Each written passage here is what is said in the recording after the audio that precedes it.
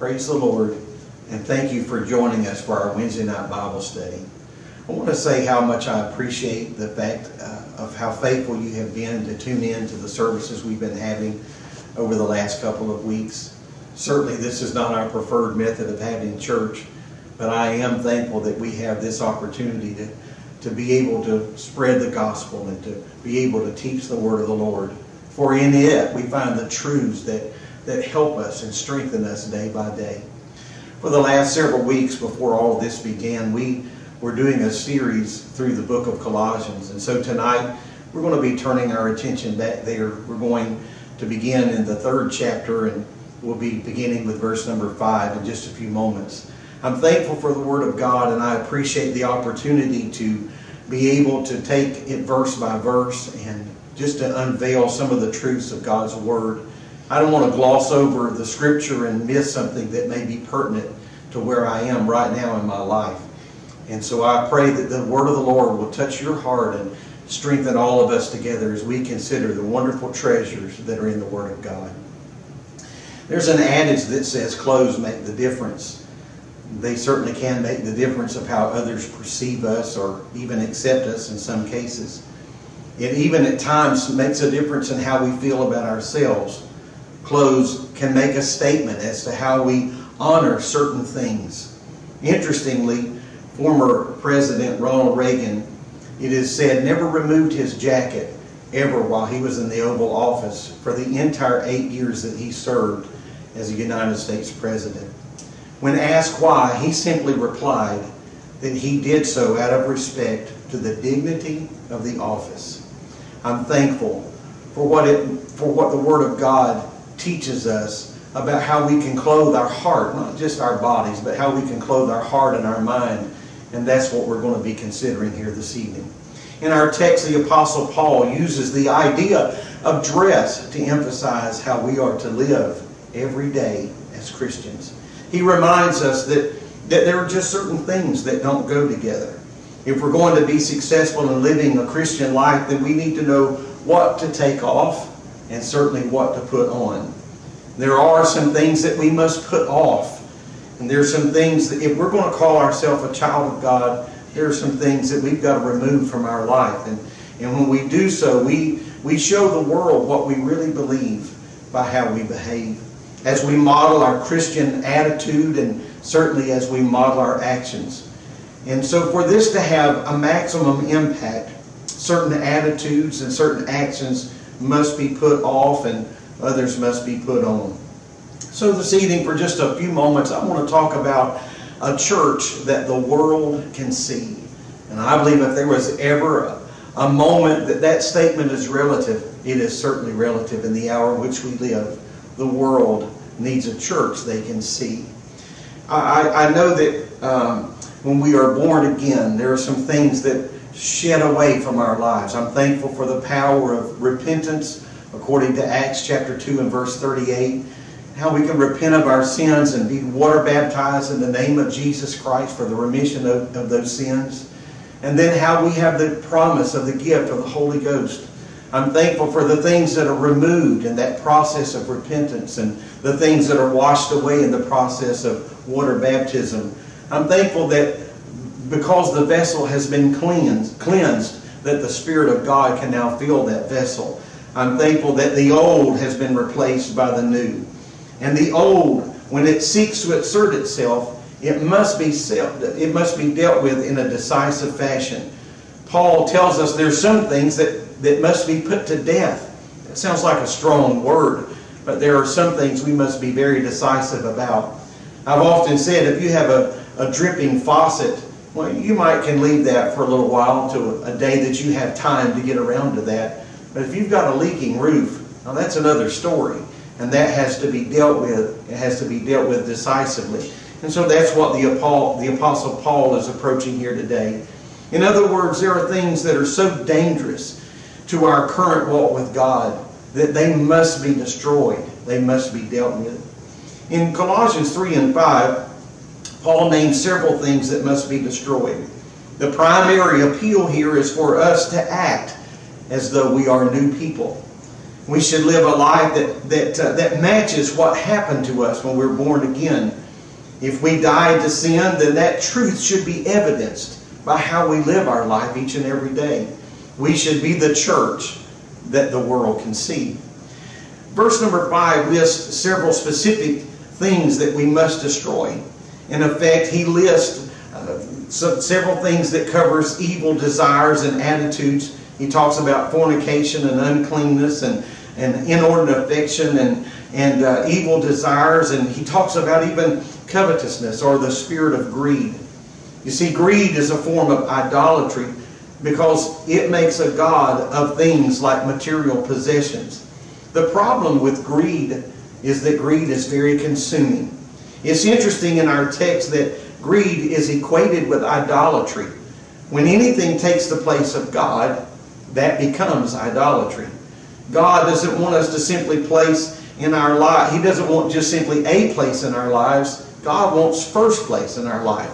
He doesn't want to be just a priority. God wants to be the priority in our life. We must make Him Lord of all if He's going to be Lord at all. In verse number 6, Paul continues. He talks about the wrath of God coming upon people because of their sin. Because you see, God's hatred of sin is so evident in His Scripture. The Bible talks about Job, a man who loved God, but he eschewed evil, or he hated evil. God's hatred of sin is a necessary part of His love for humanity, because God sees the damage that sin causes and how that sin perverts and even destroys the human race. In verse number 7, Paul reminds us that we all once walked in these sins when we lived in them. And then in verse number 8, in addition to the sins that were listed in verse number 5, Paul lists 5 attitudes that must be put away. And so Paul deals with the attitude of anger. Now, when we think about anger, anger is an instinctive reaction to wrong or to wrongdoing. And anger in and of itself is not wrong. However, anger can make a person very susceptible to sin, because anger can lead to other things like revenge or bitterness or even hatred. Anger can lead us to say things that we would have never said otherwise, or to think things that we would have never thought otherwise. In his writings to the Ephesian church, this same author, the Apostle Paul, says that we should be angry and sin not. He goes on to be very specific to say, don't let the sun go down upon your wrath, and neither give place to the devil. You see, even when anger is justifiable, we cannot allow that anger to lead us to sin. He goes on to mention other attitudes. He talks about wrath in this context, which is rage and a passionate outburst, or to be violent, or anger, or to be quick-tempered. That's something we all can relate to in our flesh.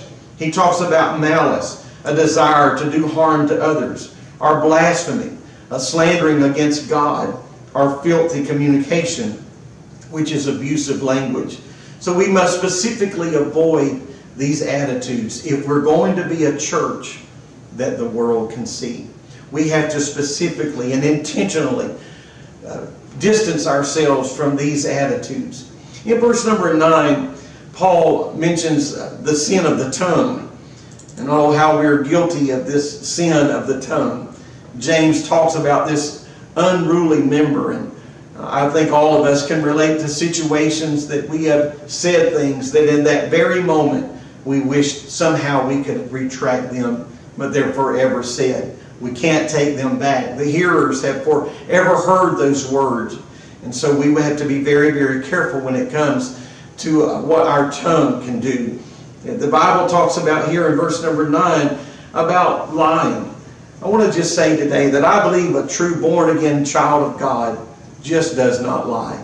They are tellers of the truth. They understand the value of truth. They even understand the double-edged sword that truth can be.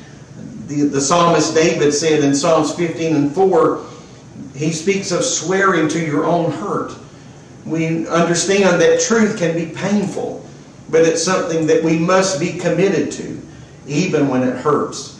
And we have been called on to tell the truth, the whole truth, and nothing but the truth. And And in those moments, it's not always comfortable, not always easy, but we must avoid the sin of lying.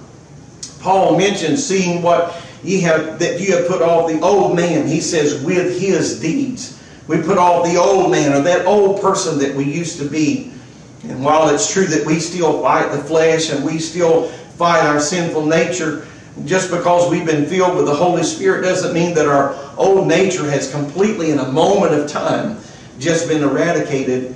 However, I can tell you this, that the more we turn toward God, the more we are given the power to overcome our sinful nature, and the more like Him we really become.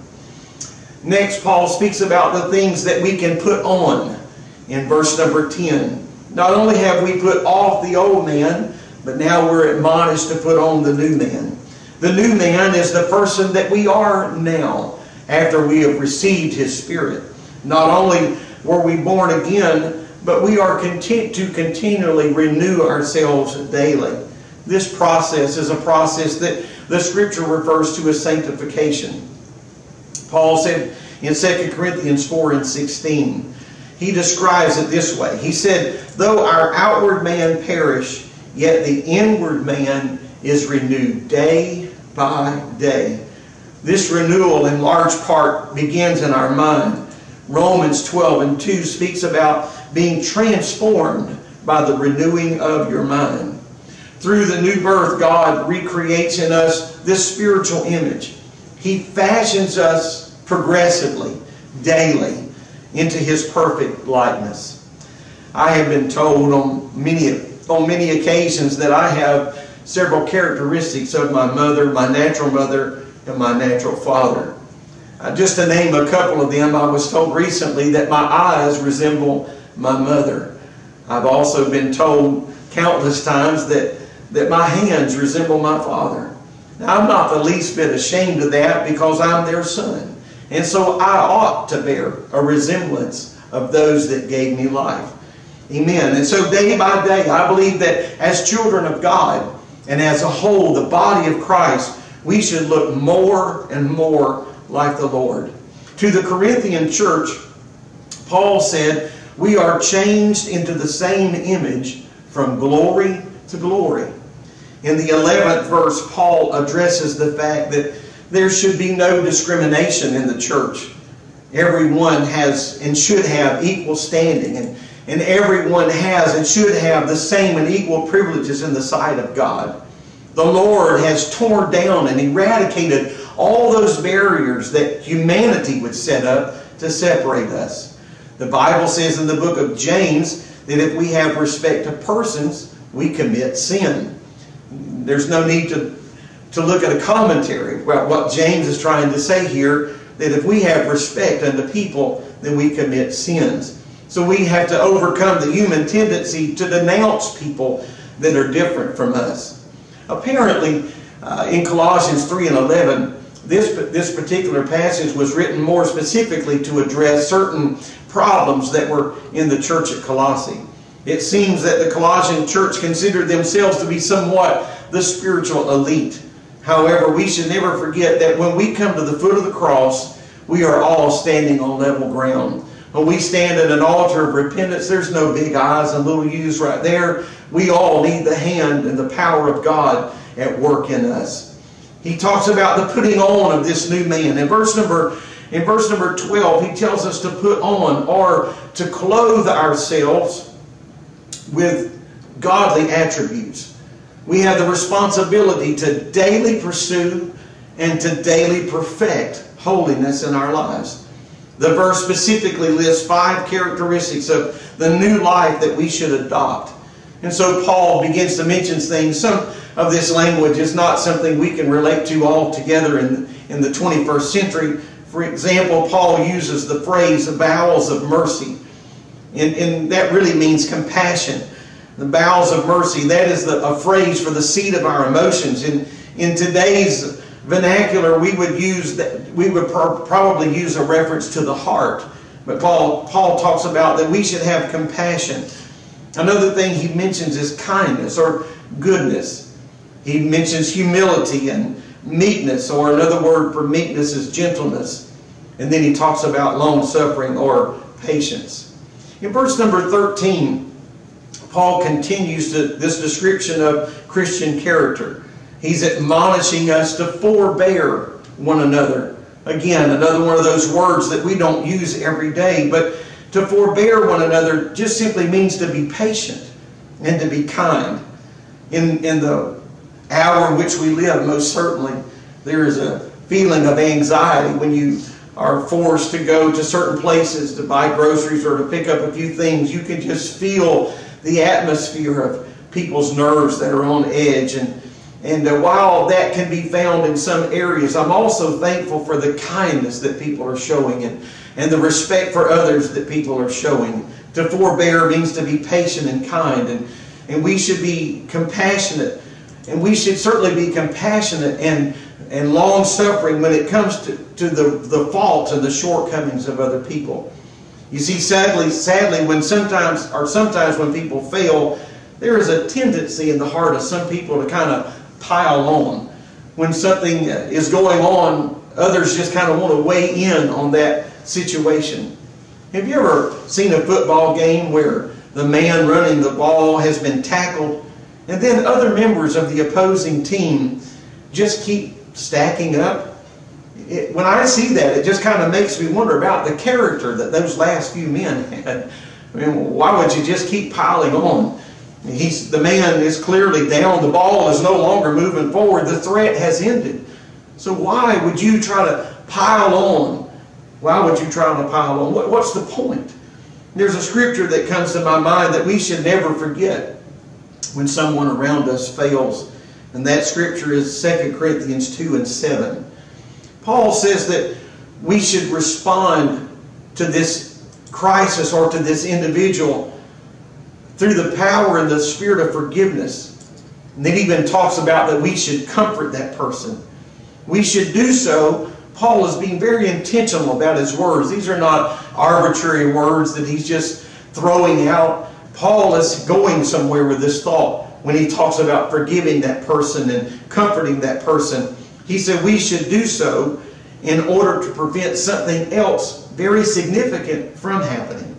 The scripture says, lest perhaps such a one should be swallowed up with overmuch sorrow. What a curious and interesting use of words.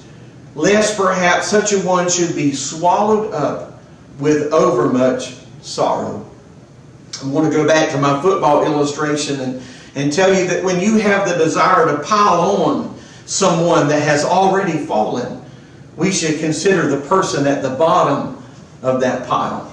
You may think what you're adding to that is not a big deal, but I would imagine the person on the bottom of that pile has a completely different take on that. They already perhaps feel the crushing weight of their own failure. And most likely they don't need the weight of an additional opinion or somebody else to just weigh in on that. We should comfort them and we should lift them up and restore them. Rather, we should consider the words of Galatians 6:1. This is the only scripture in the Word of God where people that are spiritual are underlined and called out. In Galatians 6:1, the Bible says, brethren, if a man be overtaken in a fault, ye which are spiritual, restore such a one in the spirit of meekness, considering thyself, lest thou also be tempted. What Paul is trying to remind us is this could be you. And so we need to restore them in the same manner that we would want to be restored in. So as I bring this to a close this evening, I want us to understand just a couple of things. If we too are to adopt the attitude of Christ, then we must continue to love those that hurt us, continue to love those that mistreat us. We've got to be willing to forgive them whether they seek forgiveness or not. We've also got to be willing to suffer at times because of their actions.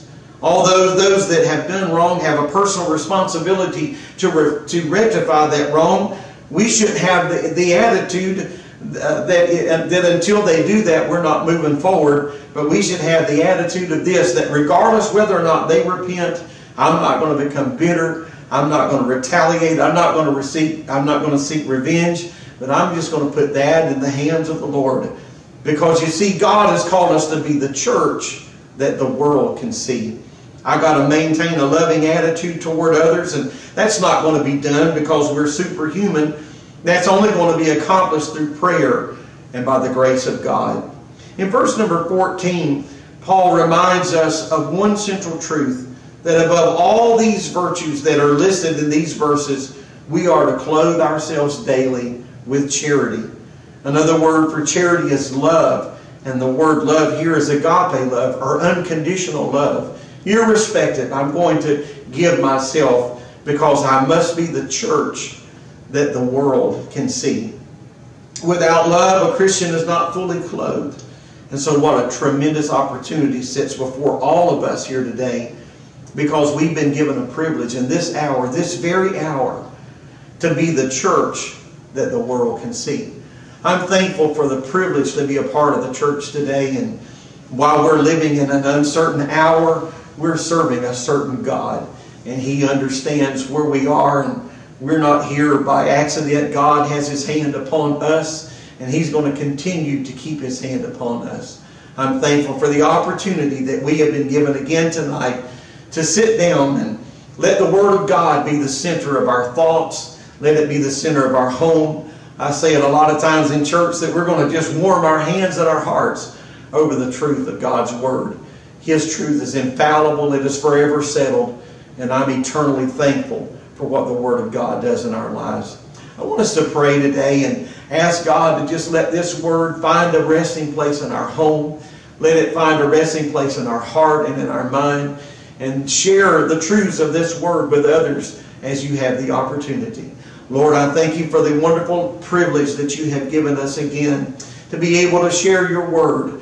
It's not an opportunity that I take for granted, but I take very seriously and soberly. And I ask you tonight to anoint us to stand true and to be the church in this day that the world can see with their eyes and experience as they behold us.